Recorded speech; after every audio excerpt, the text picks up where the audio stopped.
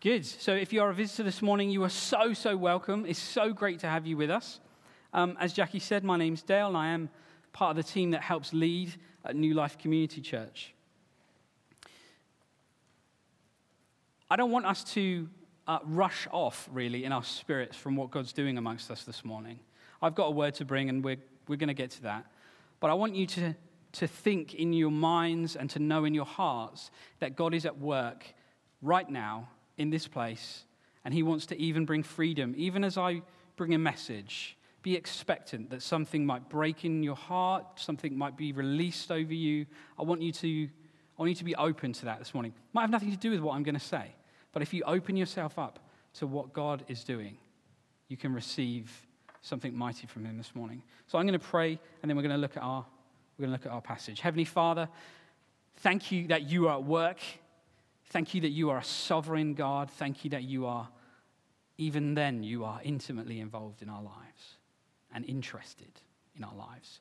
So Lord, I pray, open our hearts, open our ears, open our minds to what you are doing this morning, to what your Spirit is saying to us, even as we look at your word. We ask that in Jesus' name. Amen. So if you have your Bibles, we're going to look at Mark chapter 6, verses 53 to 56. That's the last few verses in chapter 6. So this is our ongoing preaching series in Mark, reaching the end of chapter 6. Now, before I read that passage to you, as you know, I like to give you a little bit of information about myself that you didn't ask or want to know. This passage we're going to look at is a little bit, when I first read it, I was like, Jesus heals a bunch of people. That's awesome. They're really excited about it. And I thought maybe they're really excited because Jesus is a celebrity visiting their town. And I thought, yeah, okay, even if I set that as the premise, what would make me really excited? Like, what would I be really excited about? What would I run out of here once I'd finished my message and go and do this afternoon? And I thought, you know what? If someone said to me, someone reliable said to me, Dwayne "The Rock" Johnson, hands up if you know who that is. Excellent. For those of you who don't know, he is a WWF wrestler, okay? He's a huge mammoth of a man. He is arguably one of the best actors, excuse me, in modern cinema. Okay, if I heard reliably that he was going to be in Wimborne at the Minster this afternoon, I would have brought my sleeping bag and my chair, and I would go and sit there and wait for him to turn up. That's what I would do. Now, if you speak to Paul Williams about it, he thinks I've got an unhealthy, relationship with The Rock. I don't. I just think he's, genuinely a very good guy. But that is not what this passage is about, and we are going to unpack what this passage is really about. Why people are really excited to meet Jesus in these verses. Mark 6, 53 to 56. After they crossed the lake, they landed at Gennesaret. They brought the boat to shore and climbed out. The people recognized Jesus at once, and they ran throughout the whole area, carrying sick people on mats to wherever they heard he was. Wherever he went, in villages, cities, or the countryside, they brought the sick out to the marketplaces. They begged him to let the sick touch at least the fringe of his robe. And all who touched him were healed. The first thing I want to do this morning is to highlight two key contrasts between this event and a couple of preceding events that we've already seen in Mark. First of all, I want you to remember that in the passage you guys looked at last week, if you were here, Jesus feeds the 5,000, and then he walks on the water. And one of the main points that would have come up in that preach is that the disciples didn't recognize Jesus right away. They physically didn't recognize Jesus walking on the water because they thought he was a ghost. And they spiritually didn't recognize him because he once again was revealing himself to be God to them, and they just didn't get it. They didn't see it. Mark goes as far as to say in verse 52 that their hearts were too hard to take it in. They just couldn't comprehend what Jesus was revealing. So in that sense, they failed to see Jesus. That's the immediate context. That's what's literally just happened in the story. The disciples didn't recognize Jesus. And that's why there's such a crazy contrast here in 54, because the people, the crowd, they recognize Jesus at once. At this moment, Jesus isn't turning handfuls of bread and fish into basketfuls of leftovers. He's not on an impossible stroll across a lake in the dark. He's just getting out of a boat. He's just getting out of a boat. There's no miraculous display of divinity. There's no jaw-dropping spectacle. But these people, this crowd, they've heard the stories about Jesus. And for them, that is enough. You know, one of the things that occurred to me when I was reading this passage, as I've said, is how excited these people were to see Jesus. They're running all over the place. They're trying to get to wherever they've heard he's been. Not where he is, necessarily, mind you, but where they've heard that he is. They're that keen to go and see him. Just the mere thought that he might be somewhere is enough to carry them there. But that excitement and that franticness, unlike my original thought, is not about celebrity whatsoever. It's not that they just want to meet this famous guy. It's that they've heard he heals people. That's what they've heard. Remember, this is a time when there really isn't any medicine to speak of. No penicillin, no antibiotics, no real pain relief. If you got sick at this time, your body either fought it off or you stayed sick, and often you would die. That's what happened. If you had a disability or a debilitating disease, there was no care system in place. There was no way for you to survive except for you to rely on other people around you for everything. Now imagine you had a partner, a parent, a child, or a friend who was in that position. And better yet, imagine that you heard that this guy Jesus was no ordinary guy. That he could make the blind see. He could make the lame walk.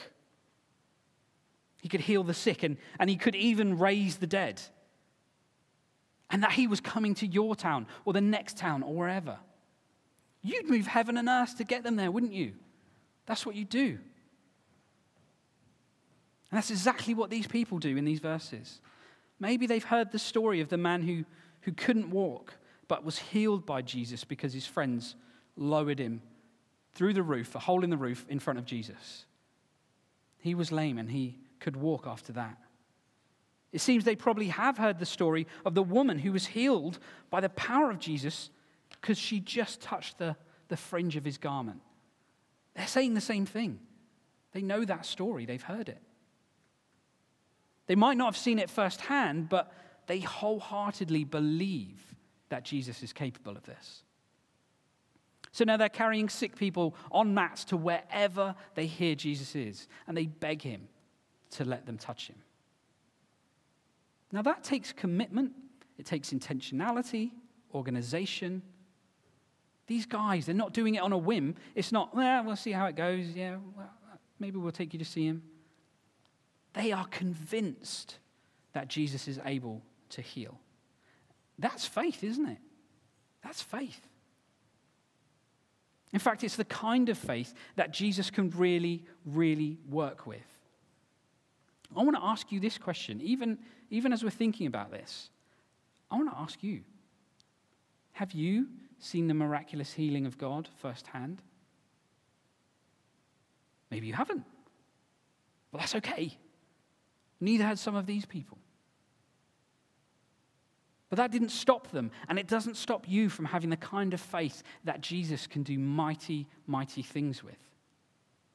These people had heard the stories about Jesus, and they believed them. When we explore God's word and we read about all the incredible miracles that he did, we find our faith can be stirred as well. They'd heard the stories about Jesus and they believed him. And when we hear stories of people who either have been healed or have seen healing, our faith again can be stirred. Those testimonies really, really get us excited about what God can do. And I want to share a little testimony with you this morning, because I personally know of someone who was dead and was brought back to life.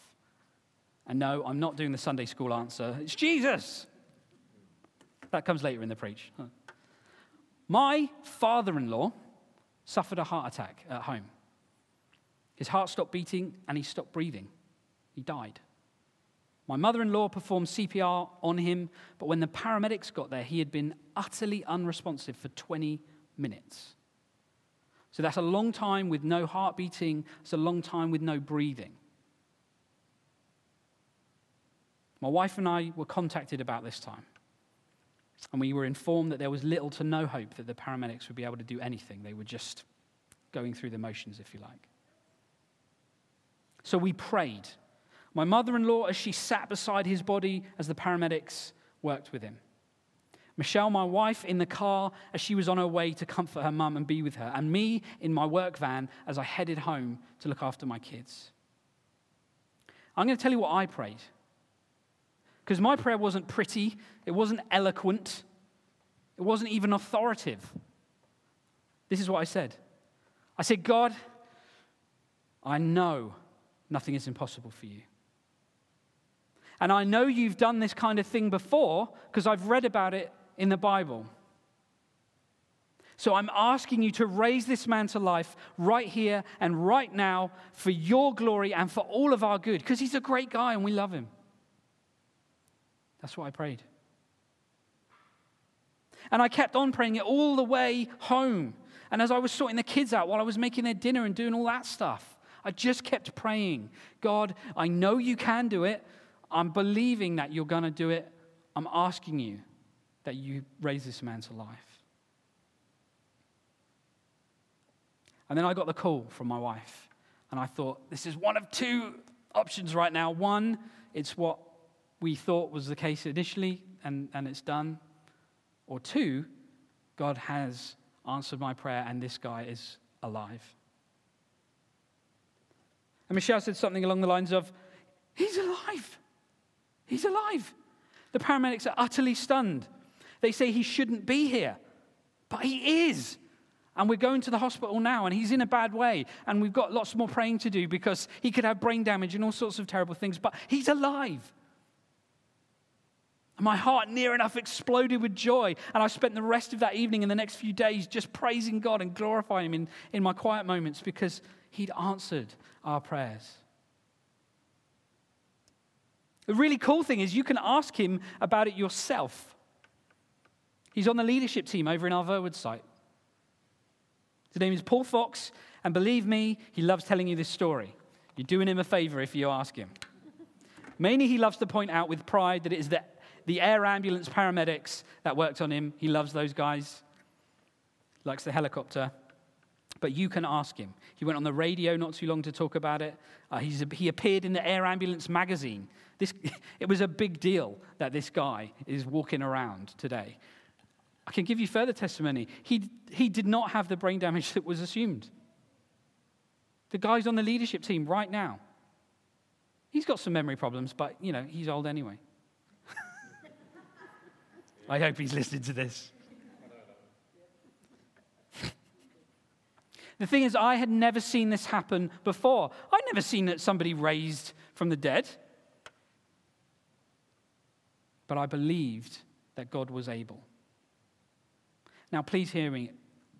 I am not saying that I am great in any way. I am telling you point blank that God is great in every way. Okay, let's look at the second contrast in terms of this passage. Remember when we looked at the start of chapter 6 and Jesus took a trip to his hometown of Nazareth. And like the disciples, the people there didn't recognize Jesus either. They couldn't see his power or authority. They could only see the boy next door, effectively, the guy they grew up with. And as a result, in Mark 6, verse 5, we read, because of their unbelief, Jesus couldn't do any miracles among them except to place his hands on a few sick people and heal them. As I said when I preached that passage, if that's a bad day, that's good, I'll take that. But nevertheless, because of their unbelief, Jesus couldn't do any miracles among them. What a contrasting bookend this passage is to the end of the chapter. It's not just that the people in Gennesaret recognized who Jesus was physically, it's that they recognized who he was spiritually. They did see the power and authority of God at work in him. Here in these verses, people are being healed left, right, and center due to the abundance of faith they have in him. I'm going to just put a little caveat in here and say, if you're hearing me say, if you're not healed, you don't have enough faith, you're hearing me wrong, because I'm not saying that.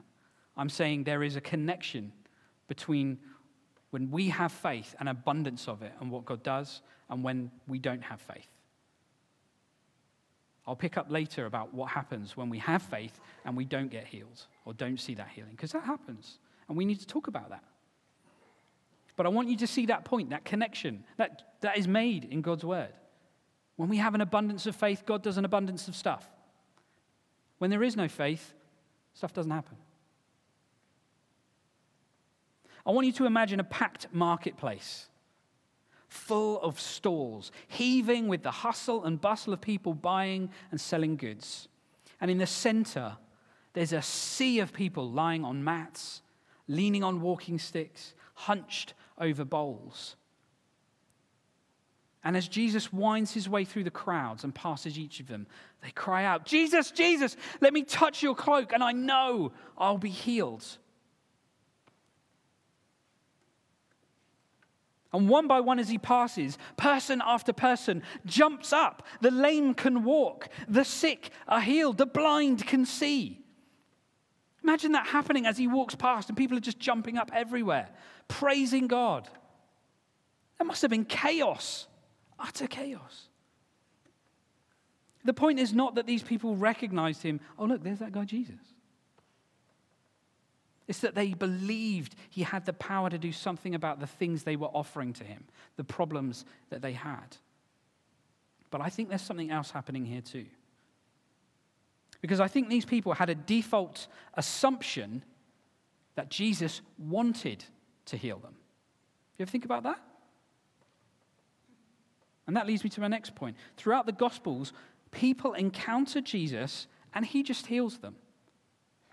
But have you ever thought about why Jesus heals people in the New Testament? Sometimes the answer seems pretty obvious. In fact, Scripture tells us sometimes Jesus heals people so that God might be glorified. Sometimes Jesus heals people so that Jesus' authority might be demonstrated. But that's not the root. It's not the core reason that Jesus heals people. The core reason that Jesus heals is that it's a fundamental part of his character. I'm going to prove it to you. Let's shift our focus for a moment to the book of Exodus. You're all thinking, okay, I don't know why we're going there from here, but okay. In Exodus 15, God is talking to his chosen people, the Israelites. He's recently freed them from slavery to the Egyptians. And he's done that by inflicting a bunch of plagues on the Egyptians that have affected every area and aspect of their lives, up to and including their physical bodies. And in Exodus 15, verse 26, God says to this people, his people, "If you will diligently listen to the voice of the Lord your God, and do that which is right in his eyes, and give ear to his commandments, and keep all his statutes, I will put none of the diseases on you that I put on the Egyptians." That's good news. But then he says this, "For I am the Lord your healer." I am the Lord your healer. Right at the end, God reveals one of his names to his people. If you don't know, God has many names in that sense, many ways of describing himself. This one is Yahweh Rapha, the Lord your healer. And God doesn't randomly assign names to himself. I didn't like the last one. I'll just give you a different one now. When he shares or reveals a name to us, it's because he wants to share something essential and something personal about himself. So this revelation of God's name is also a revelation of his very being, of who he is. It's fundamentally true of God's character that he's our healer. It's a part of who he is. He is the God who heals, who restores, who makes whole. You can trace his healing activity throughout the Old Testament as he healed people from plagues, from leprosy, from sickness, and he even brought people back to life. So when we see Jesus healing, either specifically individuals or groups of people, like in our passage, he's not just being kind. He is, but he's not just being kind. He's not just doing people a favor. He's demonstrating something that's inherently true of his God nature. He is Yahweh, our healer.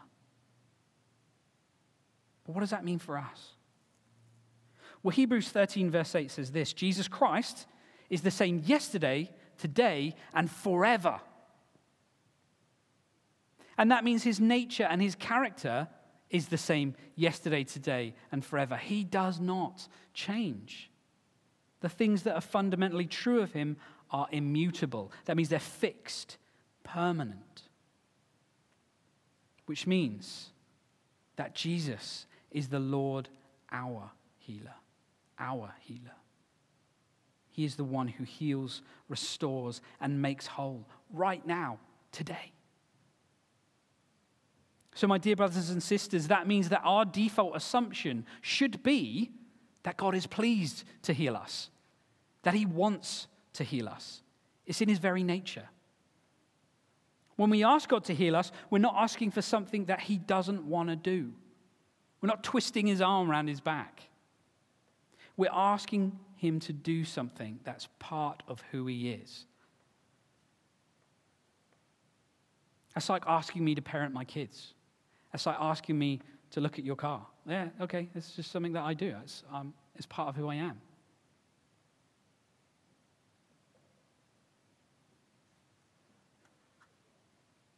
Not that he will always heal us.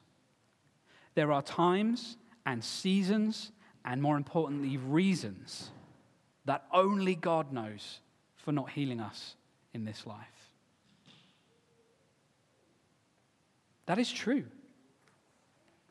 Even though it's part of God's character, even though we know it pleases him to do that, there are ways and thoughts that are above our ways and above our thoughts that lie with God. And it's good that that's true. Otherwise, God would be like us, and that would be horrendous.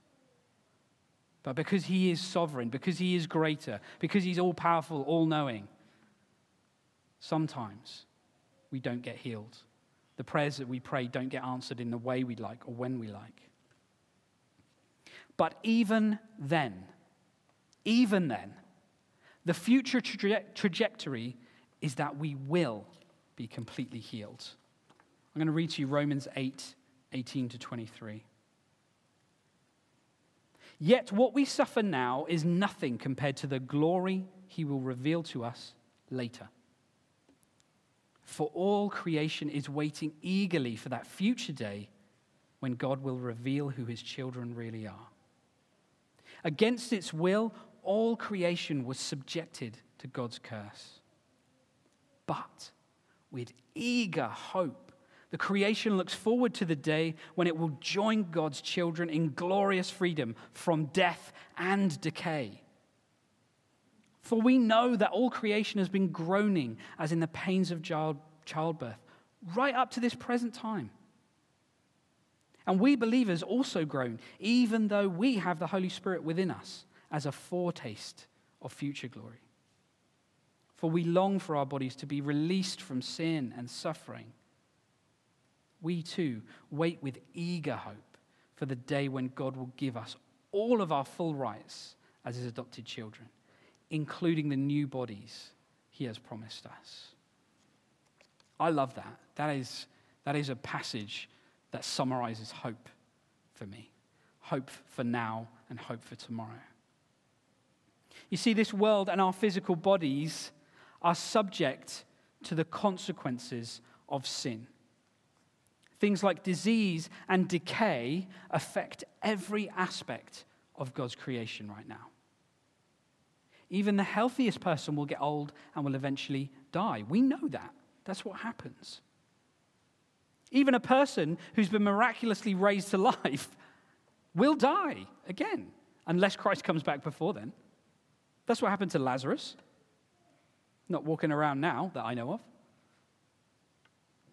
The whole of creation is groaning and aching for a day when it will be restored and made new. Because on that day, there will be no more pain, no more suffering or sickness or disease or decay. On that day, God will give every believer a new resurrection body, free from the effects of the curse brought about by our sin.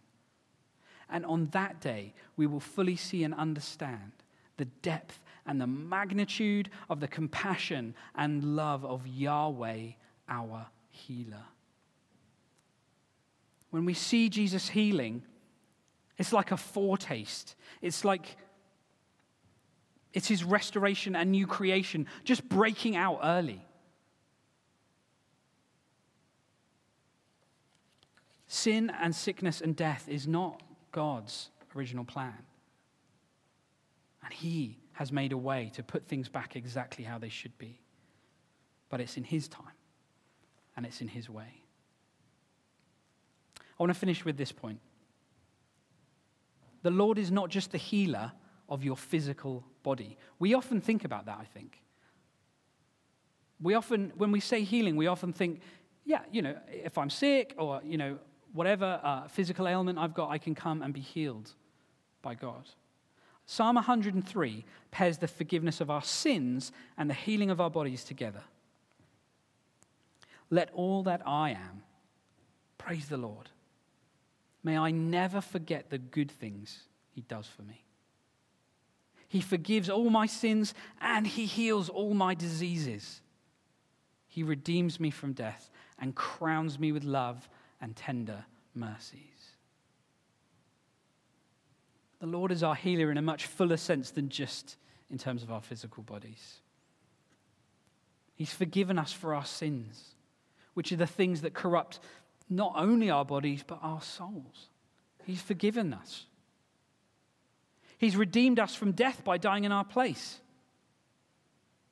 And he will continue to lavishly pour his love and mercy over us for eternity, so that physically, mentally, emotionally, and spiritually, we will be healed. And get this, not just as good as new, but entirely new. Entirely new.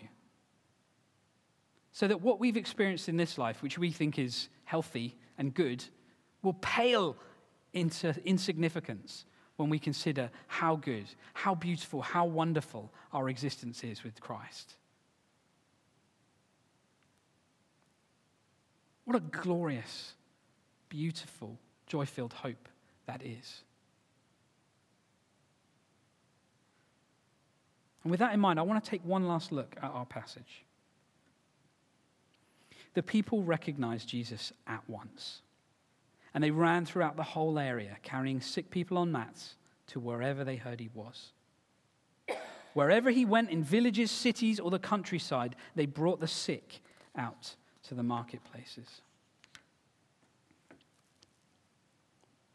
Beloved, if this is the reaction people have to the frailties of their physical bodies, how much more should they and we desire the healing that comes from Jesus Christ but affects our soul? Do you see what I'm saying? We are surrounded by a world made up of people who are spiritually sick. The disease of sin has corrupted their souls, the same as ours have been. They are our partners, our parents, our children, and our friends. We are the ones who have recognized who Jesus is in this life. We know that he embodies the power and authority of God, and we know that in his very nature, Jesus is predisposed and pleased to heal people not just of their physical ailments, but of this spiritual sickness. He is able to cleanse them, make them clean of their spiritual disease, of sin. He's able to make them holy, that is perfect.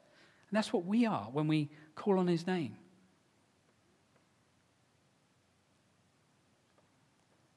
Brothers and sisters, it's our job to run to the villages, the cities, and to the countryside, and to gather up and carry the broken, the blemished, and the sick, to meet him, to encounter Jesus, their healer. That's what we're called to do. Verse 56, they begged him to let the sick touch at least the fringe of his robe, and all who touched him were healed. You know, the they in this verse is the friends of the sick people, actually. They intercede on behalf of those in need of healing. How do they do that? They call on Jesus' name. They beg him to let the people touch his robe. And we get to do that too. We have the privilege of calling out to Jesus on behalf of those people that we desperately and passionately care about. Those people who don't know Jesus and therefore are spiritually sick and unwell. Now, they are the ones who need to reach out and grab him with both hands. That's on them. But we can bring them to him. We can invite them to meet Jesus in all sorts of ways, by inviting them to events, by telling them the gospel, by living out a life that embodies what it looks like to follow Jesus. And we can petition Jesus in prayer to come near to them. We can pray prayers like, Jesus, I pray you reveal yourself to this person. Come and encounter them. We can pray for healing for people who don't know Jesus, because that's a way that he reveals himself. He's going to heal not just their physical bodies, but their spirits also. We can petition God to do that. And we can do that knowing full well that he is more than capable to completely heal anyone who's willing to receive him, whether that's their physical bodies or their spirits. I'm just going to ask the worship team to come up as I draw to a close and just give you a little conclusion. Here is the conclusion. Faith is the currency of the kingdom of God, and there is nothing stopping you from having the kind of faith that Jesus can do mighty, mighty things with. Nothing. As God's people, we need to be like the crowd in Gennesaret who heard the stories about Jesus and just believed them. For us, that means exploring God's word and reading about the miracles that God has done. It means listening to testimonies from others who have been healed or seen people healed, and then allowing those things to stir faith in our hearts. We need to recognize the power and authority of Jesus so that we can be sure that he can do something about whatever situation we present to him. And we need to start from a default position that knows that God is pleased to heal us, that he wants to heal us because it's in his very nature. He is Yahweh, Rapha, the Lord, your healer. And even when we don't see that healing in our time and in our way, we need to cling to our hope in Jesus that one day we won't just be healed as good as new, but as entirely new creations. And finally, we need to be those people that gather up and carry the spiritually broken and the sick to meet Jesus, their healer, even as we petition him to come close to them. I'm going to ask us to stand. The worship team are going to lead us in worship again. I was asking God how he wanted us to respond to this word this morning, and I think there might be a few ways. I think the first one is if you have come in this morning and you didn't know that Jesus is Yahweh Rapha, the Lord your healer, maybe you have to take a minute to respond and receive that into your heart. Let it do you good so that it's not just a head thing. Dale told me it and I know it. It's something that you've received in your heart, that Jesus has implanted there, revealed a different thing that you didn't know about his character. Maybe you just need to take that moment in worship to do that. Maybe there are those of you who want to have your faith stirred by God. And that is going to involve you getting stuck into his word, looking at those miracles that he's done. It might involve you talking to people, going and finding my father-in-law and asking him, hey, I heard you died. But before that, there's a moment you might need to take and say, actually, God, all that aside, I want to tell you this. I want you to stir that in me. I want to open myself to that. I want to give you permission to come and change my perspective and stir my faith. And I believe there are people here this morning who want to just get prayed for healing. How can I do a preach on healing and then not invite people up to be healed? And remember, that's not just your body. It's not just a physical healing. There might be emotional stuff. There might be spiritual stuff. We come to Yahweh Rapha, the Lord, your healer, who is not only predisposed to heal you, but pleased to. So maybe you come down the front and find me. Maybe you just turn to the person next to you and say, can you pray for me about this thing? We can minister to one another. That's good. But whatever we do, let's meet with Jesus. Let's receive what he offers and holds out to us this morning. And then let's worship him. Let's glorify his name. Let's praise him. He's the one true God, the holy, the mighty, the glorious Yahweh, who reigns over all. Let's worship him and give him the glory he deserves. I'm going to hand over to these guys.